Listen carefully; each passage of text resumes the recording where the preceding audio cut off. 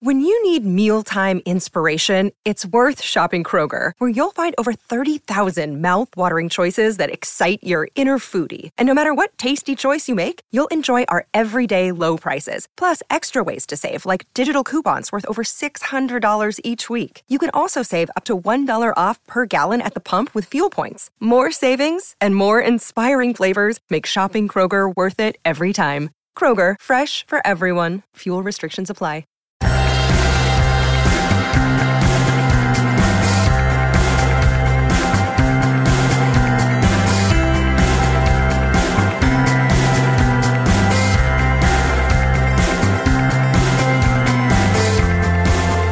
Hello and welcome back to another episode of Beyond the To-Do List. I'm your host, Eric Fisher. This is the show where I talk to the people behind the productivity. This week, I am thrilled to welcome back to the show for the sixth and record-breaking time, Jeff Goins. In this conversation, Jeff and I talk about the creative process and not just the consistency of showing up daily and hitting, say, a perfect word count when it comes to writing, but also about what other types of work are still part of the work of the creative process and how to identify when you are procrastinating and when you are actually doing those other things that may not seem like work, but are actually part of the work. I'm also thrilled to be able to see Jeff soon in person in Nashville, Tennessee, Franklin, Tennessee, to be exact, at his upcoming Tribe conference. I believe this is the fourth year. This will be my second time attending. I had a blast last year, and this year I'm looking forward to it. A number of the speakers that are going to be at Tribe have also been on this show as guests, and I would love for you to join Jeff and myself. And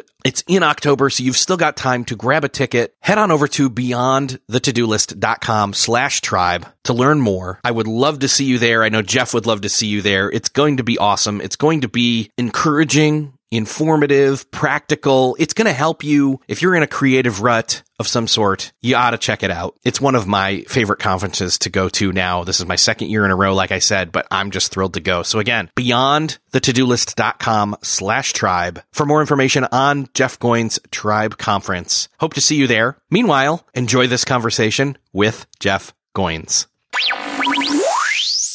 Well, this week, it is my privilege to welcome back Jeff Goins to the show for the sixth time, the title-holding Beyond the To-Do List appearance champion. Jeff, welcome back.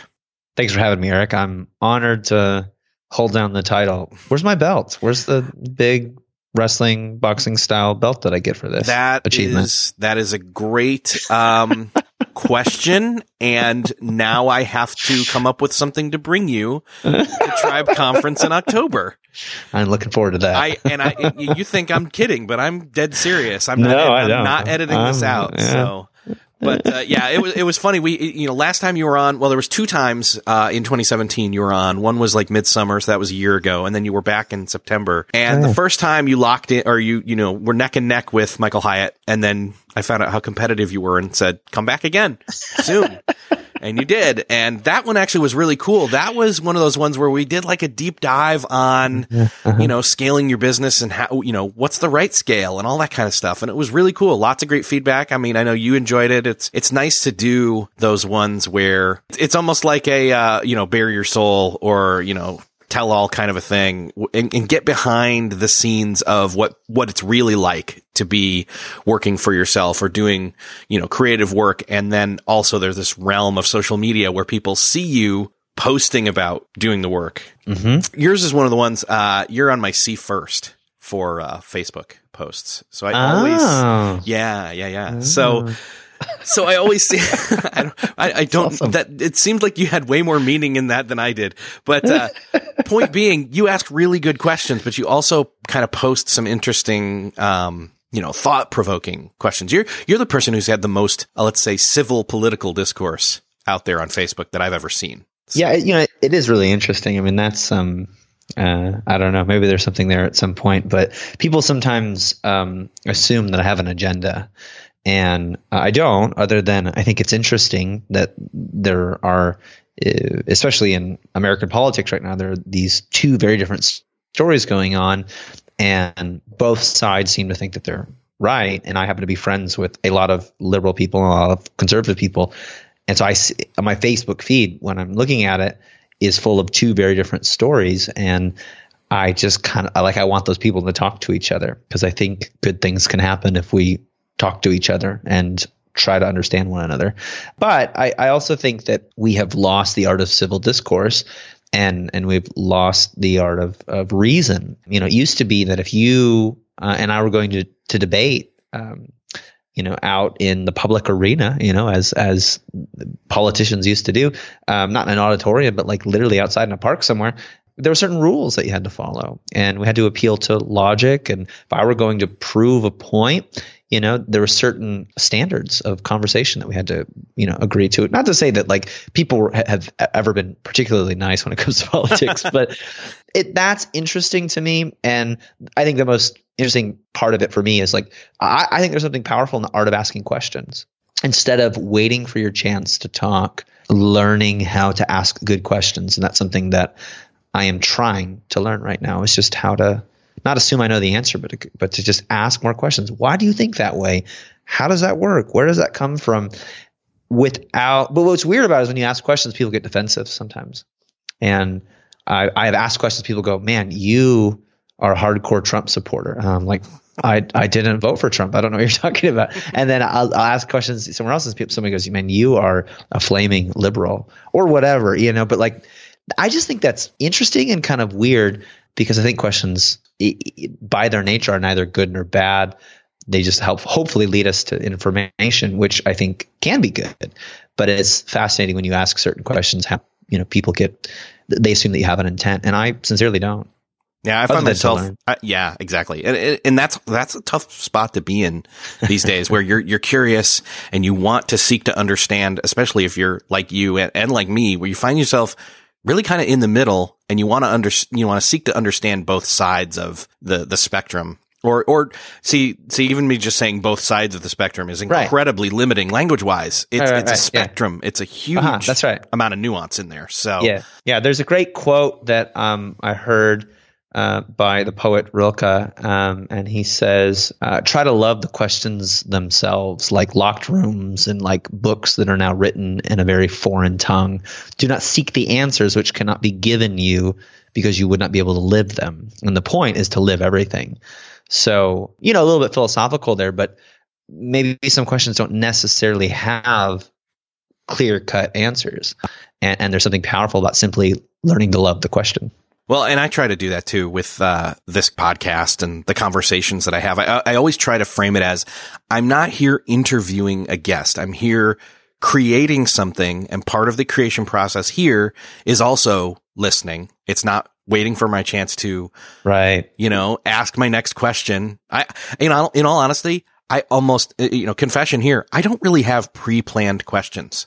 Yeah, I don't do that either. Yeah. So, and yeah, exactly. And it shows when you don't have questions to pose, but have thoughts to explore, have a conversation thread through, kind of connecting them. So, yeah. And so let's go to this creation process though, because this is the thing that I think has long been the kind of conversation that I wanted to have with you, specifically when it comes to writing. Writing's one of the things you're most known for, and that's great, because that's what you do. But, you also podcast. But anyway, this idea of the creative process and kind of placeholding writing as whatever that creative process is for everybody out there. There's this quote that I've seen you say, that you hate, but I've also seen you tweet before without saying it. So I'm kind of like, okay, which way does he fall on this? And I kind of know that it's like it's a middle of the road kind of a statement. So, and by the way, I tried to look up who this quote is actually attributed to. Nobody knows. Yeah. And so the quote is this: I don't like to write, but I like having written. And that's one of those things where it's like, well, it can be taken a couple of different ways. Like, number one, if you don't like to write, then what the heck are you doing it for? But you like having completed the work. So I get it. It's kind of one hand, a gripe on the process, or a commiseration on the creative process. But at the same time, it's almost like saying, oh man, I hate the creative process. I just like having something finished. Right. So what's your take on this quote? I think it's true. I think some people like the idea. Like many people like the idea of being an author without having to endure the work of writing a book. But I also think that if you like the idea of being something and you cannot love the work or learn to love the work, you will never be that something. I think Austin Kleon says you can't be the noun without doing the verb.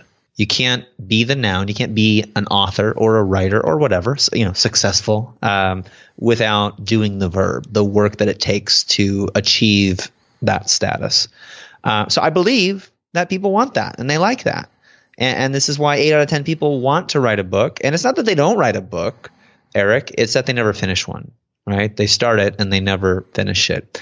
And I also think it's a little intellectually dishonest to say I love having done this, but I don't like doing it. Because we all get it. I love, the feeling of going for a run. I love having, ran. I love having gone for runs. And I've heard this quote attributed to this too, for exercise. It's like, I hate exercising, but I love how I feel after it's done with the endorphins. How's that working out for you? Like it works for like 2 weeks and then you stop doing it. You cannot continue to do something that you hate. You either learn to love it, or you stop doing it and you find something else because, we human beings are animals that are still pretty much geared towards seeking pleasure and avoiding pain. And there are times when we can endure painful circumstances because something more meaningful is pulling us through that. But even that is sort of a form of enjoyment. But I just think it doesn't really, if you think about other areas of life, I can't say, gosh, I hate parenting, but I love having kids, or I hate my kids for 12 years, but then I'll love having children when they're adults. Come on. You don't get to say that. And I think the essence of this is the work is really hard, but it feels really gratifying at the end. And that's true. But whatever you do, right? Like Eric, you don't get to say, I hate talking to people, but I love having, podcasted. Yes. Actually, what a silly thing to say. I mean, you saying that actually, again, another I guess I wait for my confessions till you're here, but I actually enjoy this, the right now. Like you and I going back and forth and the conversation part of it much more than putting the show out there. Oh yeah. Right. Which is weird. I agree. But it's true. I mean, I think that's good because if you can't learn to love the process, you're not going to be able to sustain it for a long time. And how long have you done this podcast? 2012. So we're coming up on 7 years, Gosh. 8 years, 6 years, 6 years. Sorry. August. Oh, it's the birthday. It's August of 2012. Yeah. So 6 years now. Jeez. I mean, how many things, there's some, I'm sure, but how many things have you done for 6 years every week, without a break? Probably not many. Not much. Yeah. I wish, I worked out consistently for, the past 6 years or done anything, there's very few things that I've done consistently that I've been able to get away from, that I haven't been able to get away from for, 6 years. So the point is you love the process and, look, you've done it for a long, long time as a result. And a lot of people have benefited from that. But if you didn't love it while you were doing it, I just don't think it would have lasted this long. And so, I don't love that quote. I believe that people believe that, but I don't think those people are writers. And when you have some famous writer saying that, I think it's hyperbole. I don't really believe it. When a writer is sitting down in the zone, when a creative person is practicing his or her craft, I actually think the best place to be is right in the middle of the project. Because at this point, it can be anything. It was Cormac McCarthy who said that every time he finishes a book, he grieves a little bit because he has to let go of all the things that this book will not be. And so when you finish any creative project, there's a certain kind of death that happens because everything that this project could have been, those are all gone because it has to just be this one thing. And for me, somebody who loves possibility and creativity and ideas, and we could do this, we could do that, and brainstorming, it's there is a certain sadness to making it into something. When I was writing my last book, Real Artists Don't Starve, I was sharing with an editor, and he said, "You've got 2 books here. You've got a book on the power of creativity, and then you've got a book on how to not be a starving artist." He says, you can write both of these books, but you've got to pick one. Like, which one is this one going to be? And I was like, but I want to do both of these things. Yep, I get it. I know. But if you try to do 2 things, you'll end up doing neither, instead of trying to do one and doing it the best that you know how to do it. And so, yeah, I think you've got to learn to love the process, because that's where the excitement is. But at the same time, like, we don't want to stay stuck in the process. Like, we want to finish things so that we can start the next thing. I mean, that's how I'm wired anyway. And so I'm going to take a wild guess here and assume that you're still consistently doing your writing. You're showing up, but you're also working towards eventually having the next book. Yes. And without revealing like what that next thing is, because, you got to save that for when you come back on the show again. Where would you say you're at in the process? Like, as far as without revealing too much, if you're even able to, I guess. Yeah, I'm not. I mean, I'm figuring it out. So I think of this a little bit differently maybe than I used to think of it. So I've written 5 books. I'm ghostwriting a book right now with a friend. So I guess that'll be book number 6, and then I'll probably start, book number 7 by the end of the year. And I've got a couple of ideas that I'm noodling, with, and noodling on. I always get caught up in prepositions. So I think of it like this. I think my job now is to uncover ideas. I mean, I really think that what I'm trying to do when it comes to creativity, communication, book writing, podcasting, blogging, it's all one work. And the work is, what's the next idea that I can connect people with or to? And how do I know what that is? And I think of it sort of like the work of an archaeologist. My job is just to dig a bunch of different holes in the backyard until I find something, right? And then once you find something, you put the shovel, you hit something, it goes clink, you put the shovel away and you pull out, the brush, and you start kind of gently kind of excavating more around this thing that you found in the ground, and then eventually you kind of pull it out and let everybody see it. And so it is this very like rough and rugged process at the beginning where you're flailing around trying to find something, and then it becomes a more delicate and precise process when you realize you found something but you're not quite sure what it is. And I would say I'm transitioning, from the rough and rugged process to the more delicate process where I keep running into the same thing, and I come at it from a bunch of different angles. I dug a bunch of different holes, and I keep, hitting the same object. And so what is this thing? I'm not quite sure. I've got to uncover it. And so I'm not like going, I'm waiting to write my next book, and now I'm writing my next book. I'm trying to figure it out through the podcast and coffee conversations and speaking gigs and blogging and emailing my list. Like, all of these are ways that I'm trying to get feedback on, what is this thing? And it's sort of like, I don't know. For some reason, I love analogies these days. But I'm like sending out these little, radar blips, sonar or something out into the ocean. And then every once in a while it hits something, and I send out something, and it hits something, and I go, and I keep getting this feedback, blip, blip, blip, blip, blip. And I'm trying to plot that out and go, okay, that's interesting. I'm gonna explore that. 'Cause I think by now, I'm not trying to write books that I'm necessarily an expert on. I'm trying to chase things that I'm curious about and then figure out, this is important to me. Is it important to other people? Oh, it's important to other people, or they struggle with that too. Why is that? And it usually is precipitated by some sort of event in my life, but then I've got to dig really deep to find, is this connected to other people's experiences? And I used to think of it sort of, binary. And now I just think of it as all of my writing, all the creative work that I'm doing, I see just as communication, connecting people with ideas.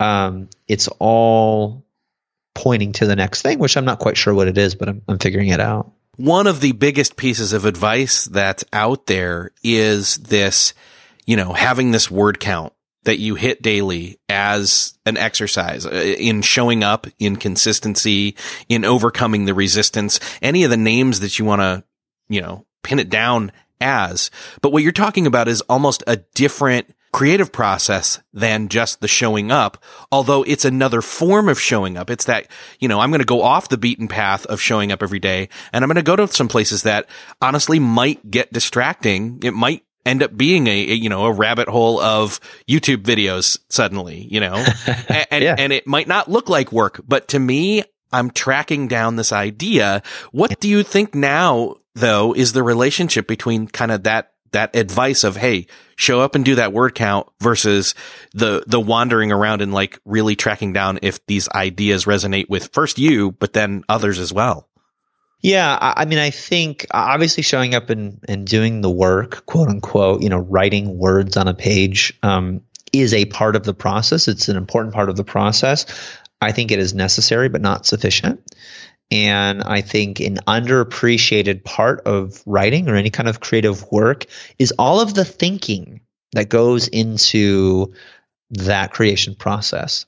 And so this, Finding Nemo, Dory-esque, just keep writing advice is nice until you don't know what you're saying. The best compliment criticism I ever got was in college when a professor said, "This is beautiful writing, but you are not saying anything." And I'd written like 12 pages on, whatever, history or something. And he's like, that probably worked in high school for you, where you could pull the wool over your teacher's eyes and wow them with beautiful prose, but you've got to say something here.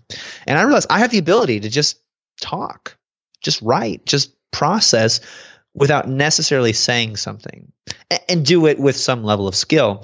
And that's dangerous, because writing, if nothing else, is communication. It is connecting a person with an idea, with something that will inspire them, with a story, with a form of entertainment, with something that will compel them to action. But all of those things are communication. I have a message that I'm sending and somebody is receiving it. And not too long ago, I was watching speaking of, watching videos, I was like on Instagram, and I came across this video that just like auto played. And it was this author that I respect and looked up to. And she was talking to, I guess, a group of writers. I'm not quite sure what the context was.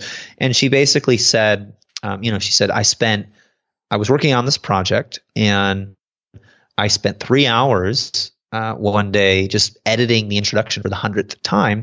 And I thought that was writing. And I realized I hadn't added a single word to my word count. And everybody applauded, and I was really inspired and convicted by this, because I had literally just done that. I was working on this book, and I had spent all day, my all day, 3 hours of writing an introduction, and I maybe added 25 words to total word count, but I basically just spent the day moving words around. And this kind of bothered me, this angst that I felt about it, because I was like, well, is that writing? And I remember talking to a friend of mine, Joel Miller, who edited one of my books. And I said, I haven't done any writing today. All I've done was think about the writing. Went for a walk, read this book, did this, did that. He said, sometimes thinking about writing is writing. And I think that's true.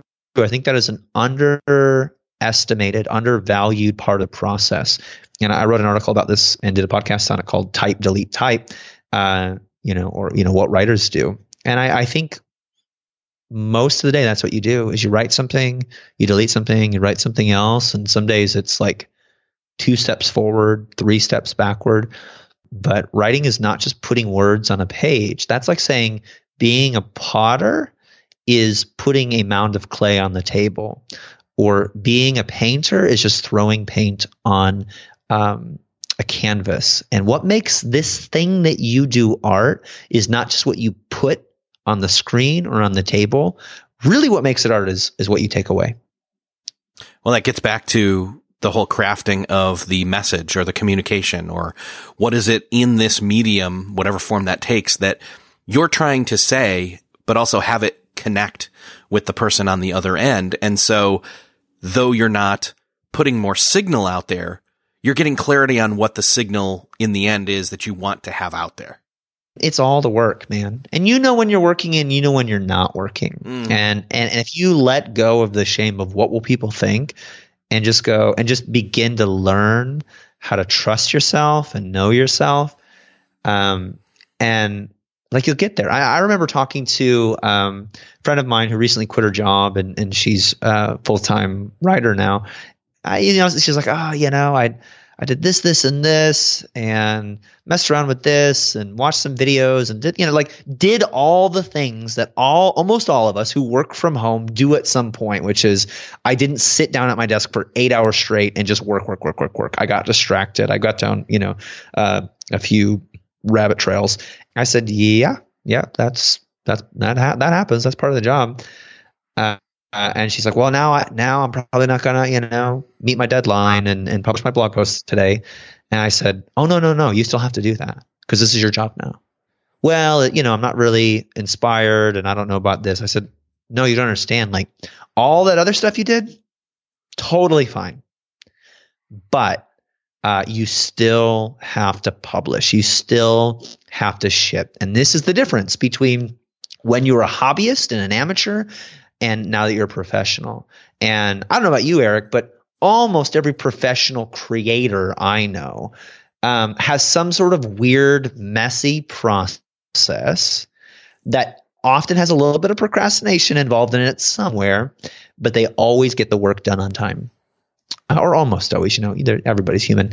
And they have a discipline. They have a commitment to getting it done no matter what. And this is something that I learned about myself not too long ago is I'm like, I'm so messy and erratic, but I hit my deadlines, and that's the point, not how I got there, but what the destination is. And so if you got to watch a YouTube video or go for a walk or do 25 push-ups or, read these 12 books to realize that that's not what you're trying to do.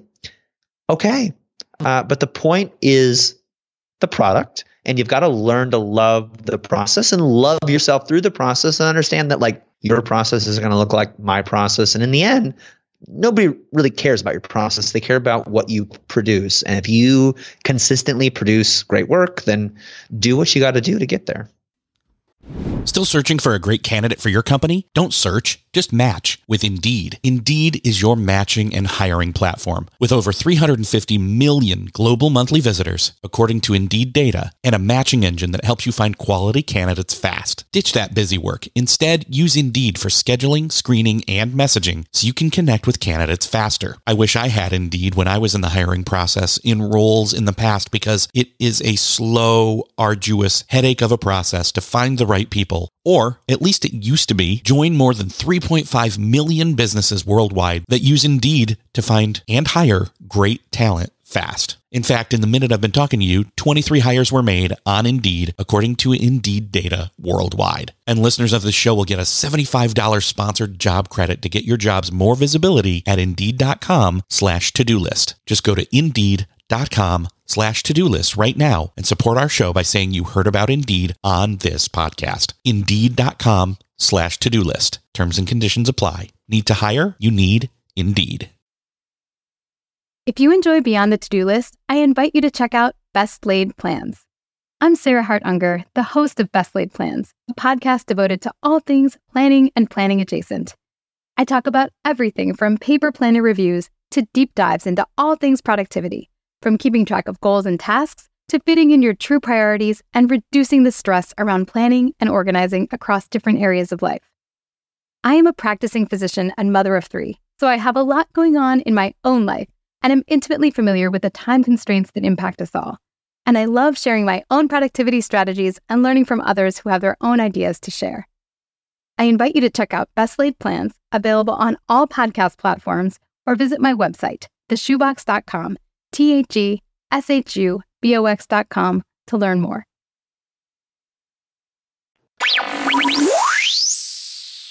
So you said a phrase where something along the lines of, well, when you're doing the work or you're not doing the work. And what in your experience have been the signs, one way or the other with that? Almost always for me, it's fear. So if I find myself saying, I'm going to write today, And then I find all of these things that all of a sudden seem really urgent that aren't really urgent. Like, I only had a little bit for breakfast. I should eat some more, right? And I'll spend 30 minutes making, a second breakfast, like a hobbit. You know what I'm saying, though? Like, I only had a, cereal bar or whatever, so I should eat some more before I start this. And, you find things that aren't really priorities or aren't really urgent, like they all of a sudden feel urgent, or you randomly find excuses to interrupt what would otherwise have been like a 2 or 3 hour block of time, or even an hour block of time. And you go, I need to text that person. Now I'm talking to that person, and there's 15 minutes. Like, if you're finding ways to interrupt the work that have nothing to do with the work, and I have to stop myself. I become aware enough of it that I stop myself and go, what am I feeling right now? I feel anxious. I'm nervous. Why am I nervous? I'm afraid. Why am I afraid? I don't want to do this. I don't know how to start this. And it's scary. People say I hate writing. What they mean is I hate starting, because to sit down in front of the blank page, the blank canvas, the project that you're trying to create today, it's intimidating. None of us dislike the part of the process where you're firing on all cylinders and you're fully focused and things are going great. But I think when you continually find ways to interrupt the work, or even like, it's rarely interruption, and it's often like not starting, and things that aren't really urgent all of a sudden become urgent, or you just find yourself doing certain things, you need to just ask yourself, what do I feel in this moment? And if it's anxiety, if it's fear, I don't really ever feel afraid when I'm making something. Like, when I'm really in the middle of it, I'm excited. There's this contentment. I'm only nervous about something at the very beginning and very end of a project, because that's when people are, at the end, or that's when people are going to see it. And at the beginning, that's just me dealing with, I don't know what to do with this, and this makes me feel shame, so I'm just going to avoid it. I'm going to go do something else. But yeah, I mean, I think that's one way that I'm aware of it. I'm doing something, or I just can't seem to get started, and I go, what did I do today? And why did I do that? And what was if you can just stop yourself and go, what am I feeling in this moment? And the thing is fear. I don't think that's the right thing to be doing. But if you're reading a book and in that book they reference something else, and you put that book down and you start another book, and that leads to this thing, and leads to that thing, and you're like chasing all these threads, right? Or maybe you had a really deep conversation or a long lunch with somebody, and you're talking about the thing that you're working on. All of this can be a part of the work. And I just think it really comes down to your motivation. But I would be careful saying, well, I didn't write X amount of words today, therefore I'm failing or not moving this project forward.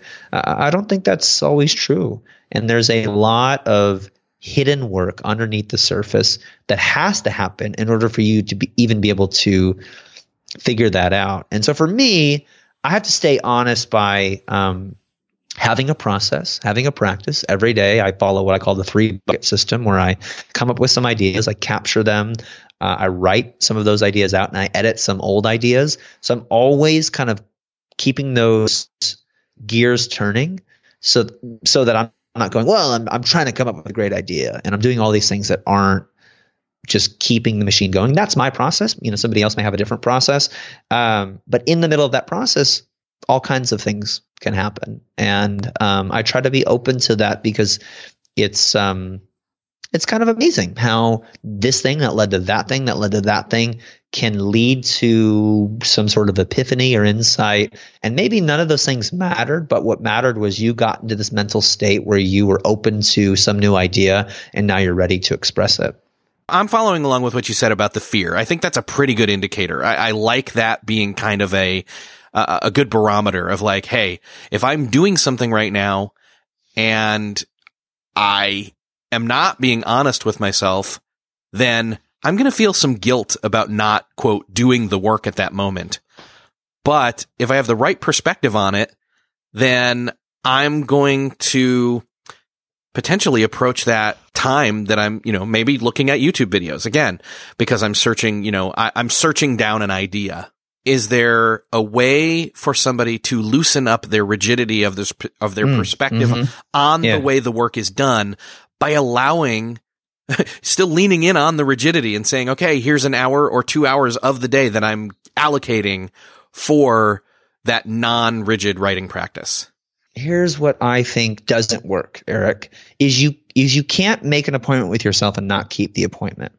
You can't make a promise to yourself and say, I'm going to work on the book today and not work on the book today and go, well, that's writing, because, Jeff right. said Yes. so. Yes. So, you have to put a frame around the art. And then what happens in the frame, you can chill out. You can give yourself, some room and some grace to explore. So I think what you need to do is you need to commit to writing or creating in the same place at the same time every day, or say you do it today at 11 a.m. and tomorrow you want to do it at 9 p.m. and just saying, like, making the appointment and keeping the appointment. That's job number one. Is you've got to keep your appointment. You've got to keep your promises to yourself, because if you're not showing up, and what we mean by that is like you are making yourself available to the work that you have to do, to the muse, however you want to think of it, but you're just present. You're going, I'm here. I want to do this work, and I don't know exactly what it is, but I'm gonna just be here. That's good. That's job number one. Then I think job number two is to understand where you are in the process. So there is a part of the process where you just write, and you don't get to come up with new ideas, and I could go into that more, but at a certain point you're sort of like teaching a class on how to write a book. But the bottom line is the beginning part of the process needs to be full of possibility and all kinds of ideas and thoughts and threads, because you're trying to get something really great. And I think most books die because the author never took the time to make a good idea great, or a pretty good idea better. And so that's the beginning part of the process, is all kinds of flailing. And so at the beginning I go, I'm going to work on the book. Like, that's my commitment. I'm going to work on the book for an hour this morning. I may listen to a bunch of interviews. I may take some notes. I may outline something. I may write 500 words, but I'm going to work on the book for this time. Make an appointment, keep it, and I know what part of the process I'm in. Now, in the middle part of the process, that's a lot of writing, not a lot of editing. And in the latter part of the process, a lot of editing, not a lot of writing, no research, kind of thing. So at this point, there's a lot of freedom. And so I think you are free to just, when you show up for your appointment, do what you need to do. And at the end of it, you know that you've done your work if you have clarified the project. You've clarified your vision. You better understand your argument. You are leaving that work with a clearer idea of what you're doing, and you've somehow moved it forward. Because the truth is, how do books get written? 500 words a day? Sometimes it's 23 words a day, then 3,000 words the next day, then 12 words. Like sometimes it's like that, because you've got to curate a bunch of information, figure out what you're trying to say, then revisit the project. And so if I had to boil it down to like a process, a 3-step process, I would say 1, set and meet your appointments. Don't flake on yourself. Show up and just be available to the work. 2, know what part of the process you are in. And then 3, when the timer's done, when that appointment is over, look back at what you've quote unquote done and ask yourself, did I move it forward? And be honest with yourself. And you should know. If there's more clarity, if you feel like you're moving the project forward, it's becoming more of a something, the clay is beginning to be shaped into something, then great, then you're good. And yes, there's a time for word counts. And that time is like as you get closer and closer to the deadline. But for me, research is the beginning, writing is the middle, and editing is the end. I think that's a great way to approach it. I hadn't thought about it in those different steps or even phases, I guess. I use the word phase a lot now because of the Marvel movies, but phase 1, phase 2. Anyway, that's a great way to put it. I love that idea, because then you're more free to do some of that stuff in some places. In other places, it's now is the time to put it, put your head down, and this is the part of the process that is more of a grind, but you've done the collecting, you've done the collecting of the lumps of clay, you've shaved off what needs to be done, and now you literally have to sit and mold till you're near the end and you're ready to have somebody actually else come in and start, editing, at least in this case with writing. So. Yeah. I mean, I do think this is, what we're talking about is the beginning part of a creative process. And there's so much emphasis placed on the quote unquote doing of the work, the doing of the verb.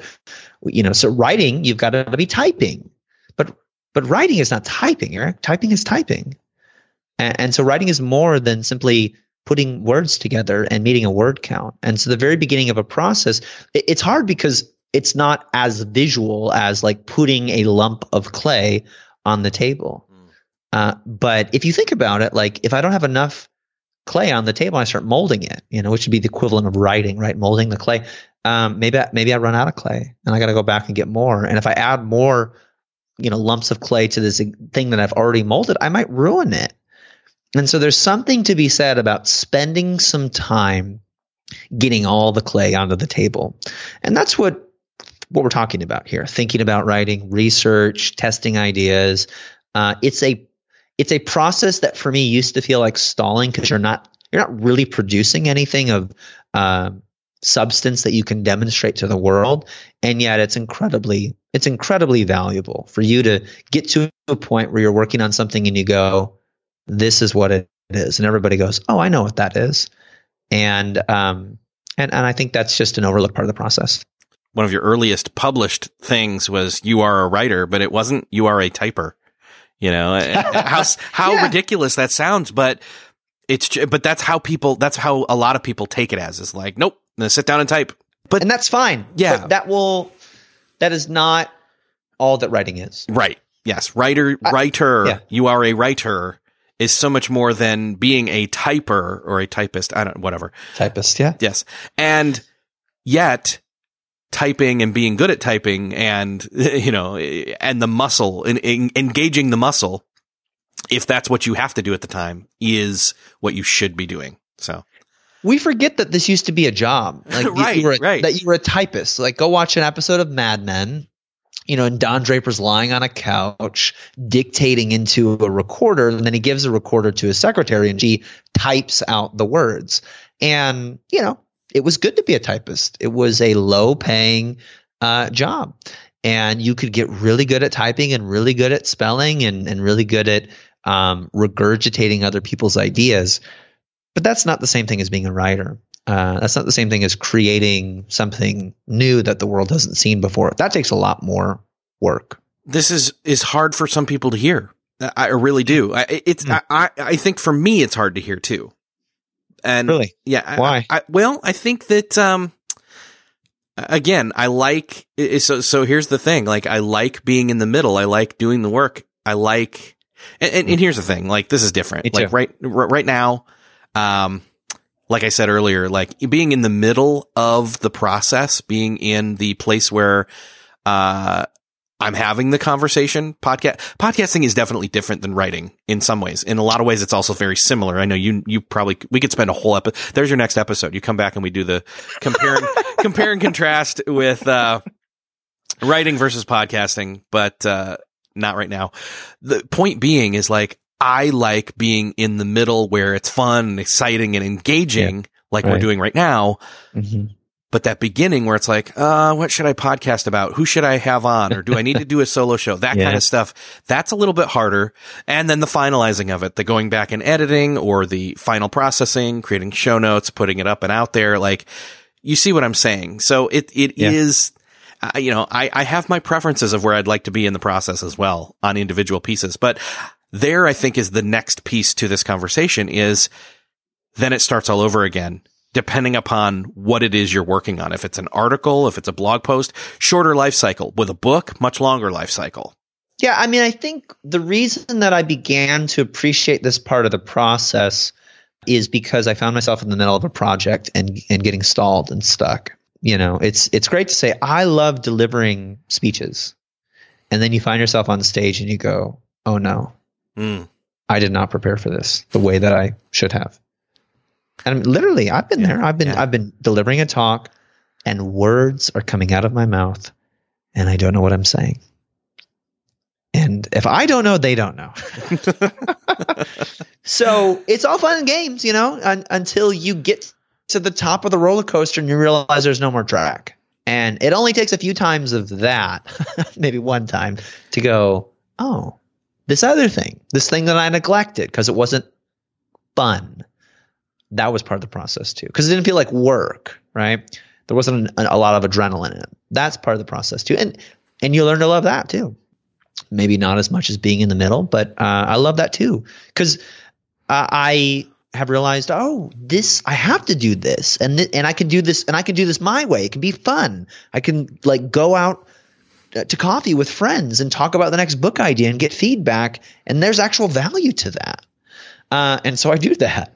But I also think you've got to know yourself. And I know there's a point at which, I'm not great at research, right? I'm not Malcolm Gladwell or Tim Ferriss. I'm going to spend 5 years working on something before I release it to the world. I'm more iterative. I throw something out there, I get feedback. I throw something else out there, I get feedback, and I iterate kind of on the go, live. And so I do get to this point where I go, I think I'm good. I think I have everything that I need right now, and I've got to go to the next place. I've got to start writing. I've got to start working on it and get feedback on it. And my process is messier and has a messier result in product than some people's process. And I'm okay with that because it's my process. It's my work. It works for somebody, but not everybody. And I'm okay with that. And it's essentially all about appreciating and discovering all the different pieces and what they look like for you personally in whatever the craft is. Yeah. And I just learned that if I keep doing this, I'm never going to move forward. And the goal is not a perfect process. The goal is a finished product. I'm going to stop there. That's a great way. I mean, there it is. Say that again. The goal is not a perfect process, but a finished product. What did I say? There's the tweetable from this episode. Yeah. The goal is not a, that's right. Yeah, that's the goal. Not a perfect process, a finished product. And again, that's what we're talking about here is you take the route that you need to get to where you want to go, knowing you're not, somebody else. And so the process is going to look a little bit different, but it's all important. Packing the bag is a part of the journey. And so don't rush through any of it, but know what you need for each step and learn to trust yourself. That's all I know how to do. Yeah. Well, so packing the bag is great, especially if they're going to join you at your tribe conference. Yeah. Segue. Is it a segue if you call it out as a segue? I don't know. That's a good question. Who cares? Yeah. But ultimately, I already have my ticket, and I had a blast. It was one of my favorite conferences. Thank you. Last year, and so I'm locked in. It's as of this recording, it's 2 months ish away, and I'm really looking forward to it. But I don't know if you're able. Give me the upfront pitch, but then give me any secret hey, we've got some really exciting type stuff that's going to happen if you can reveal anything. Yeah, good question. So Tribe Conference is a yearly event for writers and creatives and artists. Started out primarily for people like me, and has kind of expanded into more creative crafts. But it is essentially a place where we talk about the process of building an audience using lots of things we're talking about here, online marketing tools, clarifying your message, and ultimately being able to make a living off of that message. And it's just a fun, small-ish event, usually a couple hundred people. It's a fun little creative project that we've been doing. This will be our 4th year, and every year it gets better. We try to just make it a fun way to connect with other like-minded creatives, people who have a message to share with the world. If you have something to say and you're not quite sure how to get it out there, you feel a little bit alone or lost in all this world of information, and you should do this and should do that, and you consider the work that you're doing creative, I think this is a great place to come, feel understood, be affirmed, and be challenged. Our goal is always to have you leave the conference not with a list of things to do, but with a list of things done. So it's informative, inspiring, fun, and actionable. So yeah, that's the conference. Man, it's going to be the best year ever. We got all kinds of fun surprises in store. It's not a surprise to you, Eric, but it may be to the listener that every year I come on stage in another costume. And I just was watching one of my favorite movies recently. And I already know what you're going to do then. You don't even need to say anything. And I think I may have, That's great. Oh, dude, I'm looking forward to this a lot more now. That's hilarious.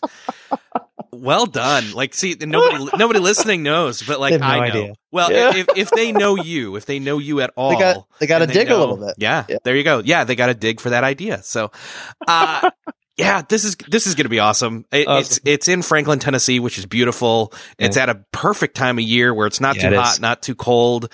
If you're driving to Franklin, Tennessee, or even flying in, like, it's October. It's the 26th through the 28th of 2018. Perfect timing. Man, I've got a code, or not a code, but I've got an affiliate link that if anybody's going to go anyway and haven't bought their ticket yet, like, hey, support my show by going through this. Go to beyondthetodolist.com/tribe. Grab your ticket. Join me. I'll be there. Join Jeff, and you've got an incredible speaker lineup.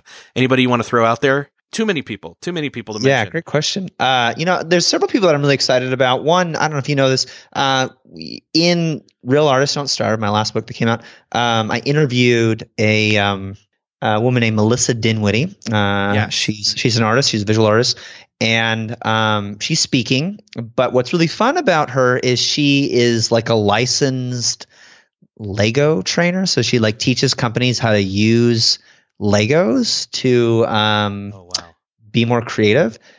So that may be in the works. Ken Davis is speaking, which I'm excited about. My friend Mike Kim is going to be there. Janet Murray is coming all the way over from the UK.